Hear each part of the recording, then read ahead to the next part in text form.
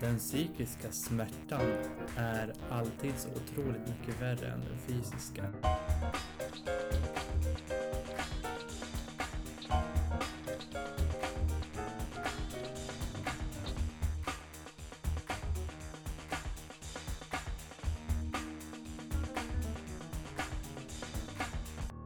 God morgon! Idag har vi återigen en inspelning av podden Mänskliga möten.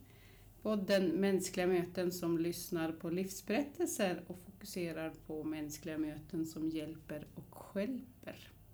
Idag har vi en gäst som heter David Jakobsson.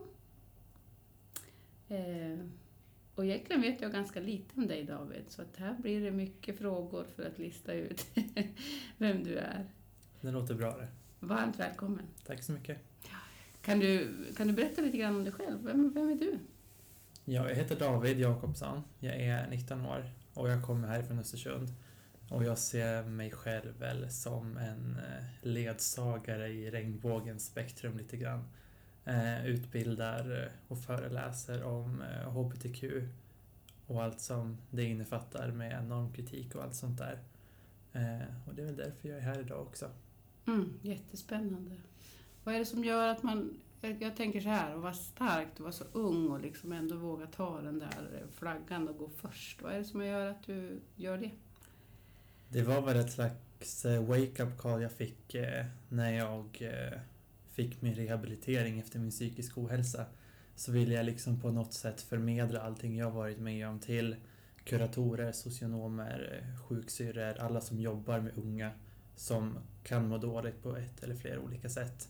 Så att de ska kunna få med sig några verktyg från min historia för att kunna utveckla sina egna arbeten, för att kunna bemöta människorna i vården på ett bättre sätt. Både vården och i skolan. Det är ju ett ganska stort ansvarstagande, tänker jag, att få, eller att ta, rättare sagt. Ja, precis. Men kan du berätta lite grann om vad var du för en liten pojke när du växte upp här i Östersund? Alltså jag har väl alltid varit en väldigt särpräglad och annorlunda individ som alltid har gillat att uttrycka mig annorlunda jämfört med vad jag förväntas uttrycka mig med. Till exempel när jag var liten, jag gillade allting som mina tjejkompisar tyckte om, allt det här med dockor, klänningar, smink, peruker, allting sånt.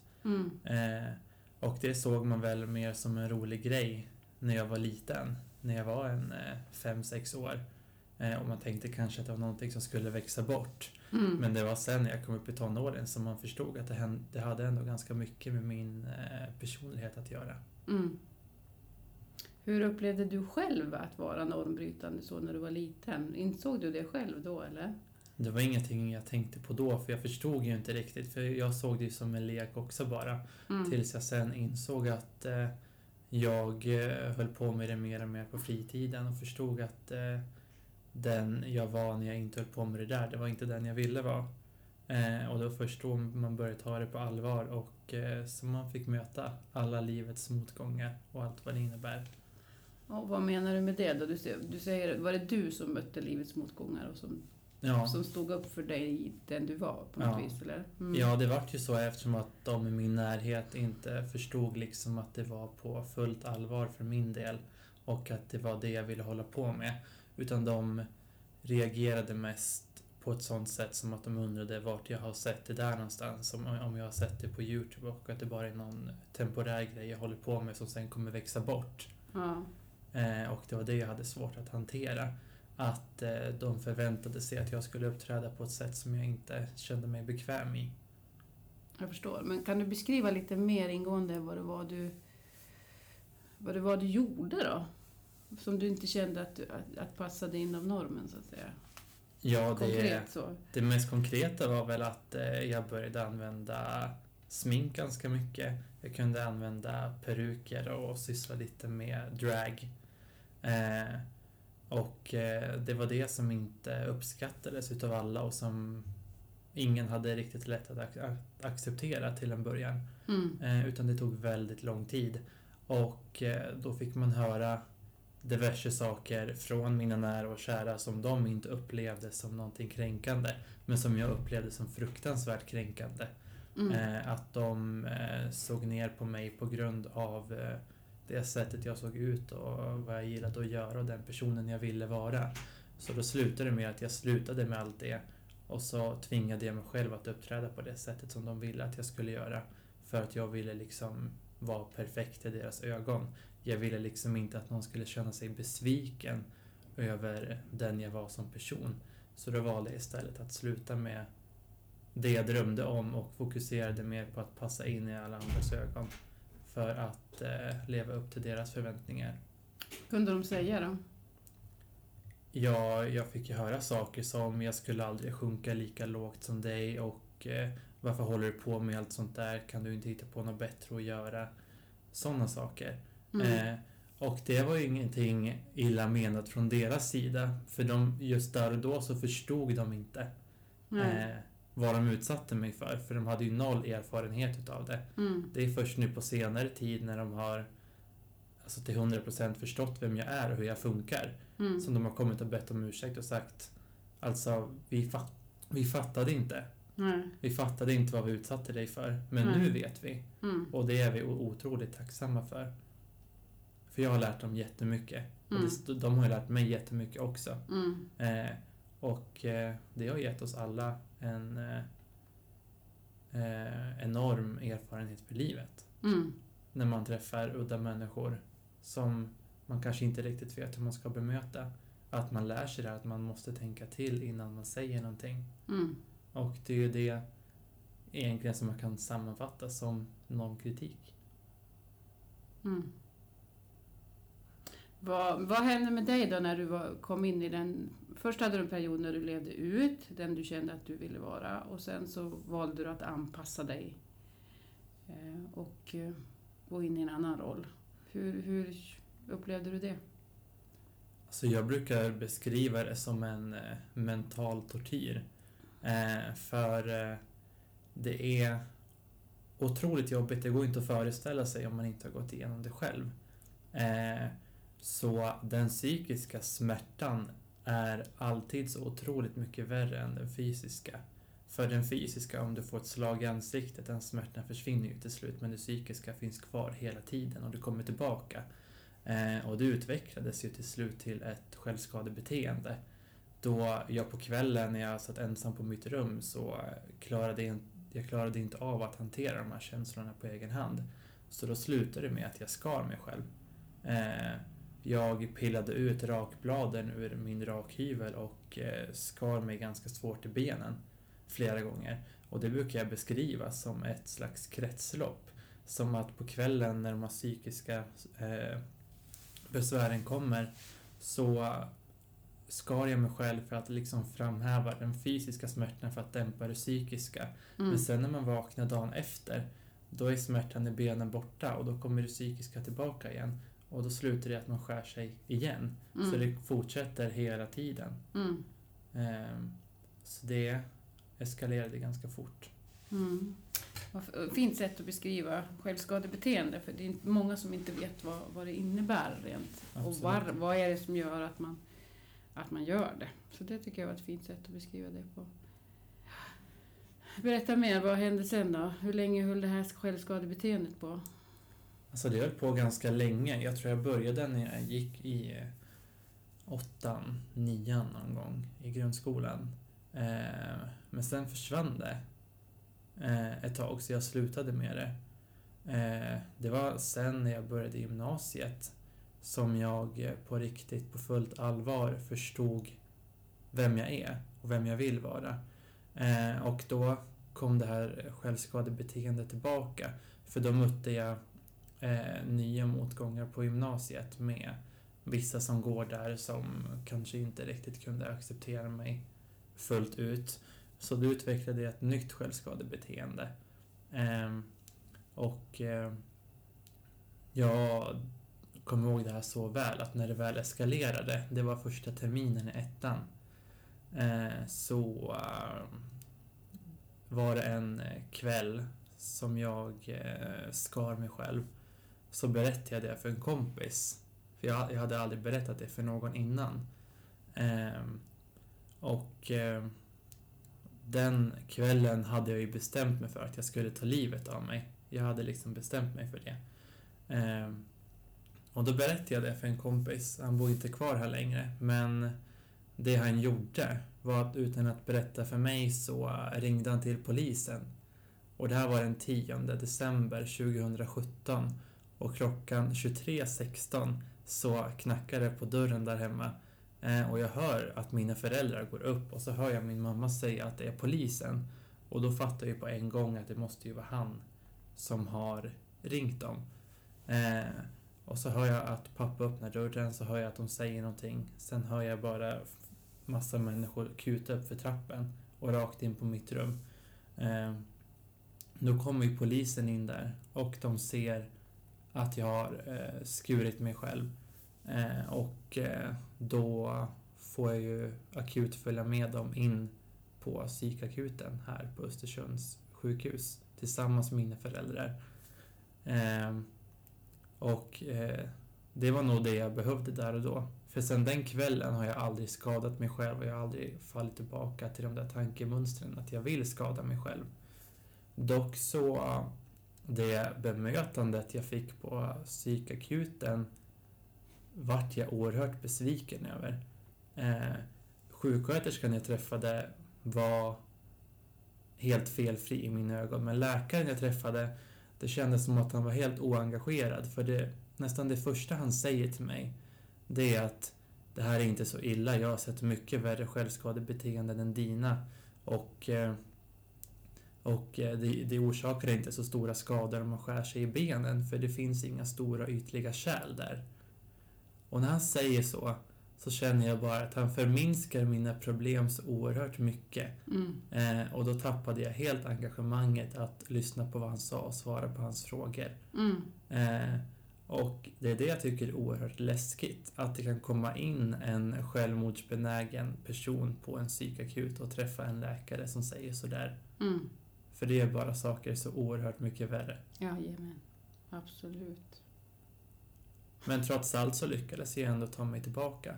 Och det var ju där och då jag bestämde mig för att göra det jag gör idag. Men vad fick du för hjälp med då? Du säger att du lyckades ta dig tillbaka, men vad fick du för hjälp? Ja, jag hade ju inte fyllt 18 då. Så jag fick ju akut komma till barn- och ungdomspsykiatrin dagen efter. Och så gick jag ju dit regelbundet och hade en kontakt där. Så det var väl tack vare det. Och sen mina kompisar på skolan också. Jag berättade ju för dem. Så jag hade ju alltid människor som jag kunde prata med. Och där och då så var jag ju arrangör för Östersund Pride också. Och satt i styrelsen för RFSL, Region Jämtland Härjedalen. Och alla där har ju gått igenom samma saker som jag har.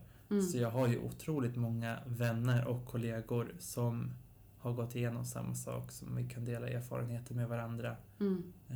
Och framförallt vi kan relatera till varandra. Så det var nog en räddning i det hela. Absolut. Precis. Men du kallar dig ju Norrlandsbögen, kallar du dig. Vad har du valt namnet för? Nej, men jag tycker det att alltså, om man tänker Norrland så det präglas ju väldigt mycket, framförallt här i Östersund, utav de här normerna.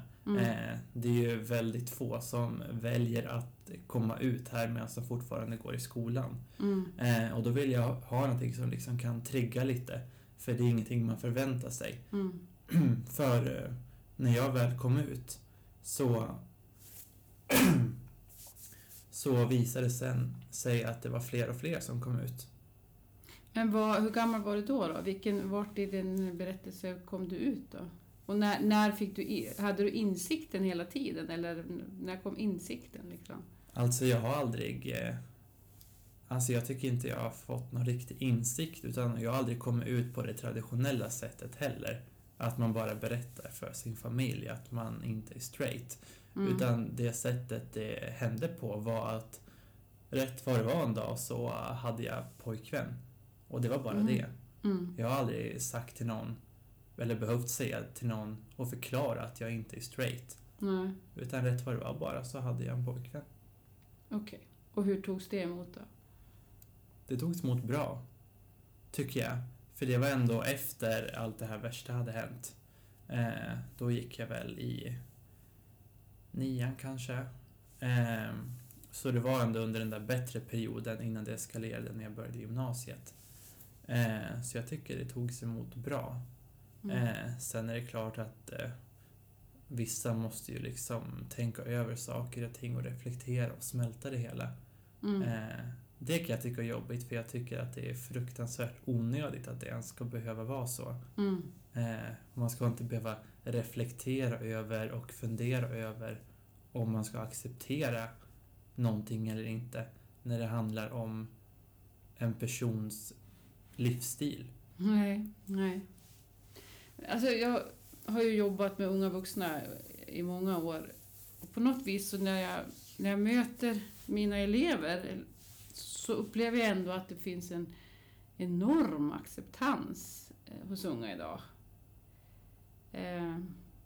Men det kanske bara är hos vissa grupper. Jag vet inte, hjälp mig hur det ser ut. Men det har ju blivit mycket, mycket mer accepterat eftersom att det lyfts upp mer och mer. Om du går tillbaka, det räcker med att du bara går tillbaka kanske 10-15 år i tiden, så pratar man ju inte alls om det här. Det fanns ju knappt med i skolböckerna, man hade inte med det i utbildningen på något sätt. Men när du säger det här, vad är det då? Är det liksom hela den? Vi har precis pratat om det här. Allt är normbrytande. Ja, precis. All queer och trans och jag har precis lärt mig 1000 olika begrepp. Jag har gått den där HBTQ-utbildningen på RFSL, så att jag har massor av mer ord med mig nu. Liksom. Jag förstår hur brett och intensivt, alltså hur stort det är. Liksom. Att det liksom är så otroligt många upplevelser av vem man är på något vis. Och det behöver inte handla om sexualitet, utan kanske mer ett könsuttryck. Ja. Har jag förstått nu. Ja. Men jag upplever det också som att de flesta accepterar det, men att det är fler och fler som vill visa att de accepterar det. Liksom de kommer fram och säger att vad moder är som vågar öppna dig inför så här många människor, och att du gör det du gör. Och att folk vill visa att de står upp för samma saker som en själv. Istället för att bara säga, ja men det är okej. Det tycker jag också är ganska skönt. Ja, precis. Det är okej att du är som du är. Det är också jättekonstigt egentligen. Ja, det är det. Absolut. Så det är mycket mer öppet idag. Ja. Är det. Men om man tittar på siffrorna liksom, när det gäller de lagstadgade siffrorna också, som man tittar på när man gör de här utbildningarna, så blir man ju skrämd på hur modern den här historien ändå är på något vis. Jag menar, det var ju helt olagligt fram till 44 före kriget. Ja. 44 var det. Och det klassades som en sjukdom fram till 79. Ja. Och sen alla de andra rättigheterna, att ingå äktenskap och sambolagarna blir lika, adoptera. Det kom ju först under början på 2000-talet. Ja. Och sen flera andra lagar som när man tog bort tvångssterilisering av transpersoner. Det kom ju först 2017, och det är bara 3 år sedan. Ja. Så det är en oerhört ny och skrämmande ny utveckling. Ja, men man blir chockad när man ser siffrorna, liksom, hur sent i historien det faktiskt är. Absolut. Det där kan man ju prata mycket som helst om i det stora perspektivet, men det lilla perspektivet som är du, vart var vi någonstans? Vi var här att du hade varit på psykakuten. Hade du bra hjälp på BUP då? Ja, det tycker jag. Jag hade 2 kontakter där. Det enda jag kan tycka kändes lite konstigt var att vi avslutade ganska tidigt våra möten. Att jag kanske hade behövt gå lite längre. Även fast jag säger att jag mår bra och de tycker det känns bra, så kanske man ska träffas några gånger extra. Bara för att vara säker. Och för att det kan kännas som en trygghet för mig. Men annars är jag helt nöjd med mina besök där. Ja, men det är ju jättebra. Hur blev du bemött i själva... Ja, men blev du bemött i din psykiska ohälsa, eller blev du bemött i den här identitetssökandet? Blev du bemött i alla delar, så att säga? Eller? Nej, vi har bara bemött i min psykiska ohälsa. Och det kan jag tycka är skönt ibland, för jag vill inte att folk ska se mig på ett speciellt sätt bara för att jag inte är straight. Nej, För jag gillar liksom inte att bli kategoriserad i någon slags egen grupp. där kom den. Bara för att jag inte är straight. Exakt. För då skulle jag inte vilja träffa den personen mer. Nej, just det. Jag förstår hur du tänker. Det jag fiskar lite grann i just nu, det är ju de här... För vi har ju precis läst mycket om det här med att det finns vissa... Nu kommer jag inte ihåg namnen, men det finns vissa... där man får hjälp liksom i den här processen i att få möta den här upplevelsen man har av att vara normbrytande eller försöka hitta sin identitet i det här, vad är det jag är liksom. För det som är intressant också, det är när man pratar om det här med könsbyten. Nu drar jag det här lite längre, men att det kanske inte handlar om att jag faktiskt vill bli kvinna helt och hållet, utan det kanske handlar om att jag bara vill vara den jag är. Och när vi då pushar fram någon slags könsbyte, då handlar det ju också om att man kanske ångrar sig sen, för att det var inte egentligen det jag ville, utan det enda jag ville var inte att bli en i normen, utan jag ville bara vara mig själv liksom, precis som jag är. Förstår du vad jag menar då? Ja, absolut. Ja. Vad heter de här speciella klinikerna som jobbar med just det här med könsidentitet och hjälper? Ja, det finns ju olika. Det du beskriver, det är det man kallar för könsdysfori. Ja, precis. Exakt, du ser jag inte helt hemma i, men jag är i alla fall lite bit på väg. Ja, men jag förstår. Och det handlar ju egentligen om att man inte känner sig bekväm i sin egen kropp. Och sen brukar jag beskriva könsbyte som ett ganska dåligt ordval, för egentligen handlar det om att man ändrar på sig själv för att matcha sitt eget kön. Det är då man börjar snacka om det här med könsidentitet, för det är ju en själv som bestämmer vilken könsidentitet man har. Och då brukar man ju säga könsbekräftande behandling. Ja, att precis. man ibland utför olika typer av operationer eller hormonbehandlingar för att liksom matcha upp ens yttre med ens könsidentitet. Och det kan man göra på olika ställen. Men det tar ju fruktansvärt lång tid. En sån utredning brukar man säga i genomsnitt tar 2 år. Just på grund av att det är en sån stor omställning och det finns ingen väg tillbaka om man skulle ångra sig sen. Om man börjar med hormonbehandlingar eller utför någon typ av operation. Så det går att göra på ganska många ställen. Det finns många transbehandlingar som man kan gå till. Då får man ju träffa alla möjliga olika typer av personer och man ska svara på tusentals olika frågor. Och sen är det ju upp till vården att besluta om man ska få genomgå de här behandlingarna eller inte. Det är väldigt mycket kopplat. Så det är inte man själv som bestämmer om det ska göras, utan det är vården som säger ja eller nej? Är det det du säger? Det är ju den här utredningen man måste gå. Och då, den är också väldigt särpräglad, för man har sett att om du är en transman och kanske vill genomgå, alltså operera genitalier och så vidare, så har det visat sig att det ses som meriterande om man klär sig typiskt manligt och uppträder typiskt manligt under en sån utredning. Även fast man inte vill det. Alltså om du har på dig stereotypiska manliga kläder och kort frisyr och så vidare, så ses det som meriterande på en sån utredning. Hur gör du som kan det här? Hur gör du bedömning av det? Ja, det är ju fruktansvärt. Är det ett uttryck för... Det är ju ett sätt, det är ju ännu ytterligare ett sätt att man permanentar de här heteronormerna. Exakt. För det är just det att de som jobbar inom transvården har inte gått igenom det själv. Så de har ingen aning om vad deras patienter egentligen går igenom. Och de kan inte relatera till någonting. Utan det är det som är det konstiga just med transvården.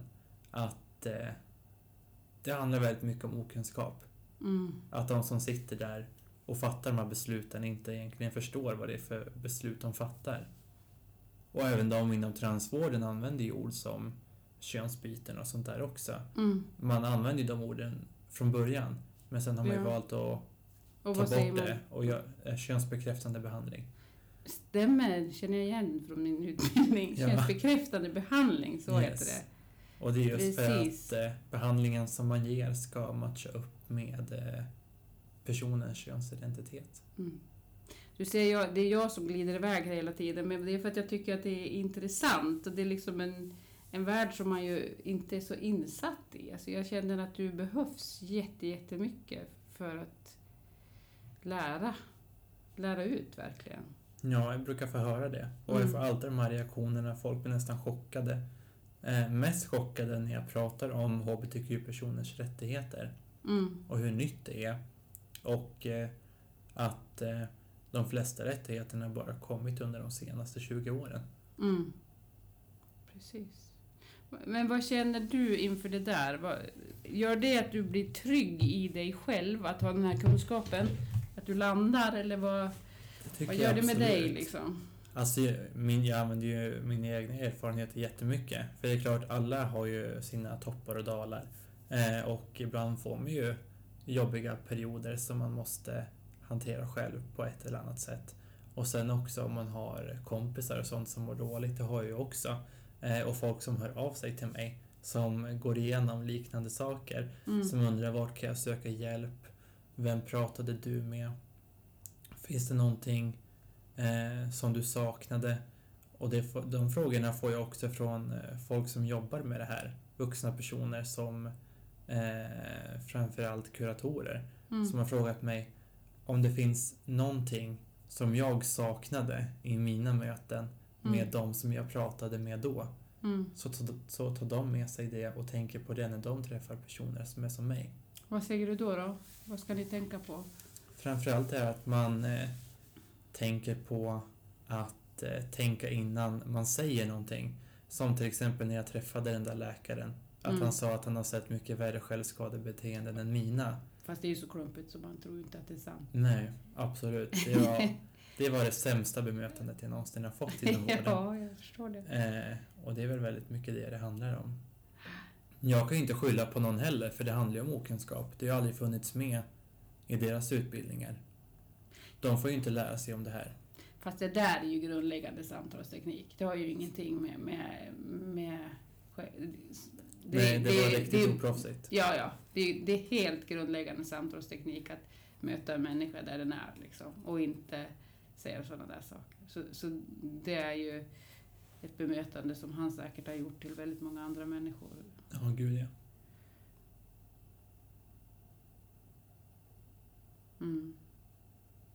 Vart är du idag? I dig själv så? Jag tycker jag är min bästa period just nu. Ja. Jag tog ju studenten i våras. Och nu jobbar jag här på ICA Maxi och tanken är väl att jag ska plugga till läkare. Spännande. Och då kommer jag nog också ha ganska stor nytta av det jag gått igenom och den kunskapen jag har med alla de jag kommer träffa i det yrket.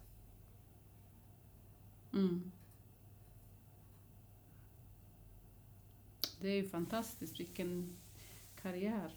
På något vis känns det som att man skulle vilja ha det inom, inte den fysiska vården utan den psykiska vården, att du använder all din kunskap och erfarenhet där på något vis. Ja, det är också spännande. Man kan ju jobba med det också om man pluggar till läkare. Jag har inte riktigt bestämt vilken specialisering jag ska ta. Nej, absolut. Det finns ändå 56 olika. Och flera av dem har man ju psykiatri som huvudområde. Just det. Så man vet aldrig vad jag landar på. Nej, spännande, intressant. Jag känner att jag själv... Det var jag som tappade tråden när jag släppte fokus på dig. På något vis. Men om jag får backa lite grann tillbaka till den här situationen när du har varit på psykiatrin, du får hjälp på BUP och då slutar du med ditt skadebeteende, självskadebeteende. Men vad är liksom stegen tillbaka därifrån på något vis då? Vilka aktiva handlingar gjorde du då för att liksom komma in i det här med utbildning och föreläsningar? Och det är ett ganska stort steg du beskriver nu. Det är ju inget man tar från psykisk ohälsa, självskadebeteende till föreläsare, utan det måste ju vara några steg på vägen. Liksom. Ja, alltså det första jag gjorde efter det där och när jag kommit hem igen så var det att jag försökte hitta någonting jag kunde göra på fritiden som liksom skulle vara en slags frizon. Och då tecknade jag ett gymkort. Så jag hade liksom gymmet och träningen som min frizon. Och sen, efter att ha hållit på med det ett tag, så får vi en uppgift i skolan. Då vi ska hålla ett föredrag inför klassen om en speciell bok. Och då väljer jag såklart Torka aldrig tårar utan handskar av Jonas Gardell. Och då snackar jag mycket om det här för han skriver ju om Brunflo, min hemby, i första boken i den trilogin. Och efter att ha hållit det där föredraget så får jag en fråga från min lärare om jag skulle kunna tänka mig att prata om det här inför lärarna. Att hålla samma föredrag inför dem. Och det gör jag. Och sen några veckor senare så får jag frågan om jag vill göra samma sak inför elevhälsoenheten på Östersunds kommun. Och då väl efter det, när jag fick fler och fler förfrågningar, det var då jag kände att jag var tvungen att liksom starta ett eget företag och liksom jag började ta med det här mer och mer seriöst, för jag märkte att efterfrågan ökade ju. Jag såg att folk var så intresserade av att lyssna på det här. Så det är på den vägen det är. Att det började med som ett föredrag inför min klass i grundskolan som sen utvecklades till det jag håller på med idag. Driver eget och föreläser inför alla typer av människor. Kan du leva? Du jobbar på ICA Maxi, säger du. Så det är en sidogrej det här med Ja, det är bara som en hobbygrej jag håller på med. Ja. Så det är ingenting jag tjänar pengar på det sättet, utan jag låter det. Jag utvecklar mina föreläsningar istället. Precis. Spännande. Vad vill du säga om vi säger så här att du får ju frågan av kuratorer då, vad vill du att man ska göra då? På något vis tänker jag så här att vi är ju alla barn av vår tid. Vi är alla barn av våra livserfarenheter och vi har massor av normer och begränsningar, varenda människa av oss liksom på något vis. Men vad ger du för råd till de människor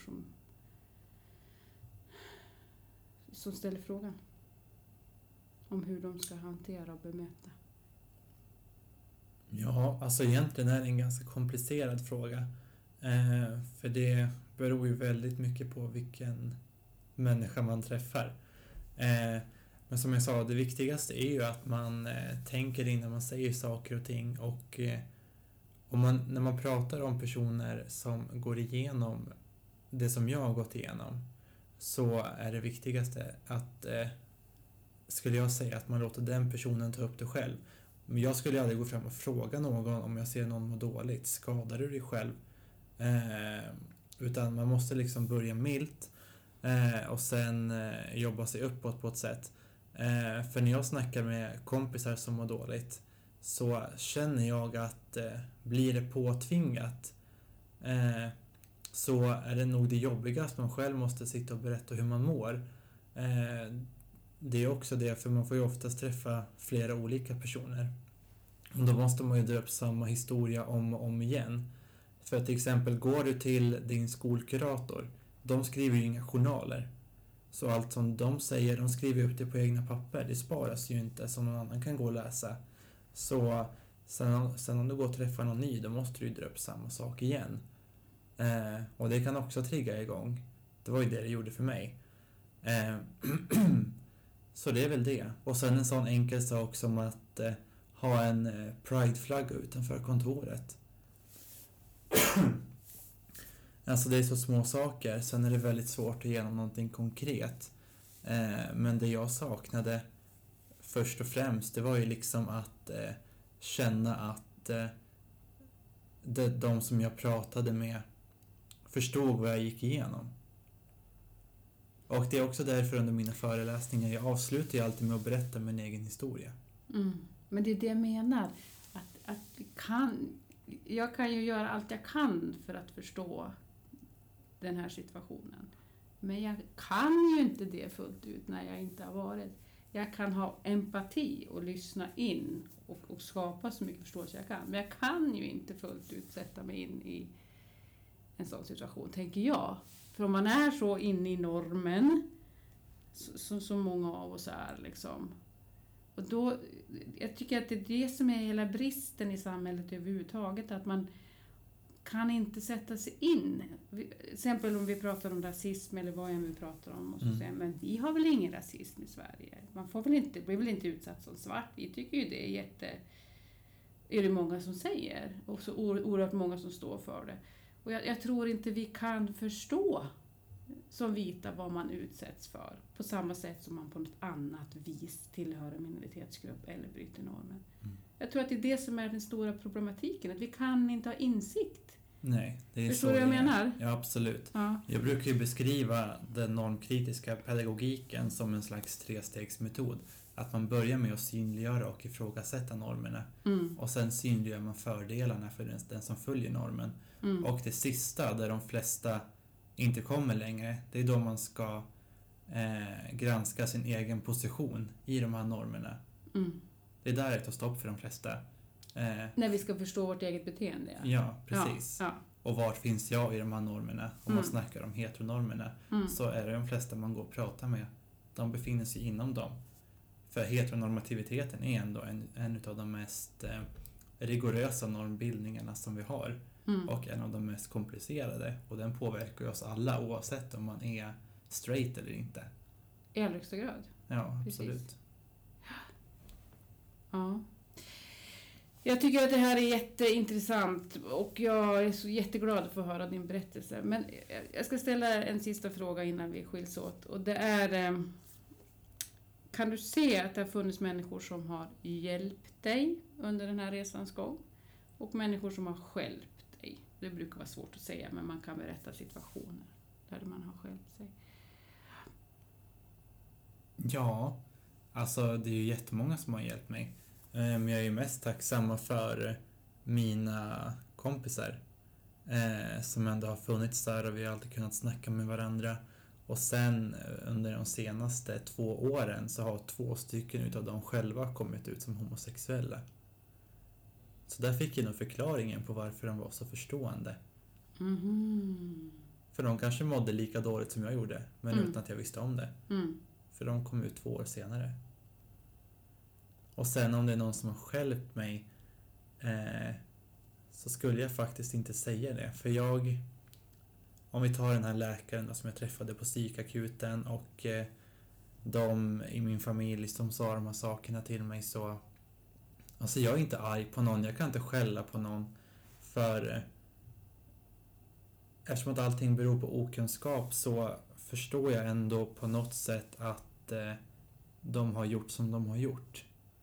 Och att när man har pratat om det efteråt så har man liksom förstått att från början, eftersom att de aldrig har varit med om det själva, så vet man inte hur man ska bemöta det. Ändå, man har ju ändå ett ansvar som förälder och syskon och släkting och allt vad det nu kan vara. Men ändå så känner jag ändå att det känns ganska bra. Och jag känner inte att det är någon som har stjälpt mig på det sättet, absolut inte. Inte med vilje. Nej, absolut inte. Nej. Och det är ju det jag har fått reda på nu i efterhand när man har pratat om det. Då de också har berättat från sin sida hur de kände och hur de upplevde det. Och då har jag fått en mycket större förståelse för det hela. Också när jag själv har kunnat bearbeta det. För det tar jättelång tid.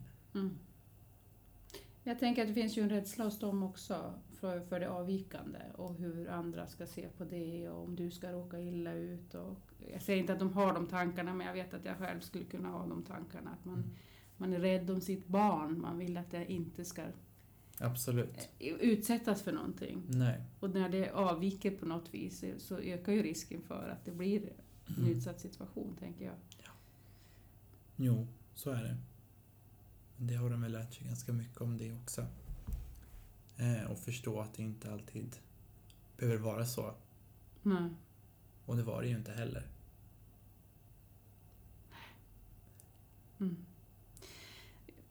Tack så hemskt mycket för att du kom. Vi gjorde en liten kortare podd idag, men du får komma tillbaka en annan gång, så kan vi prata mer om det här ämnet. För jag tror att det behövs pratas om hur mycket som helst. Ja, men tack snälla för att jag fick komma.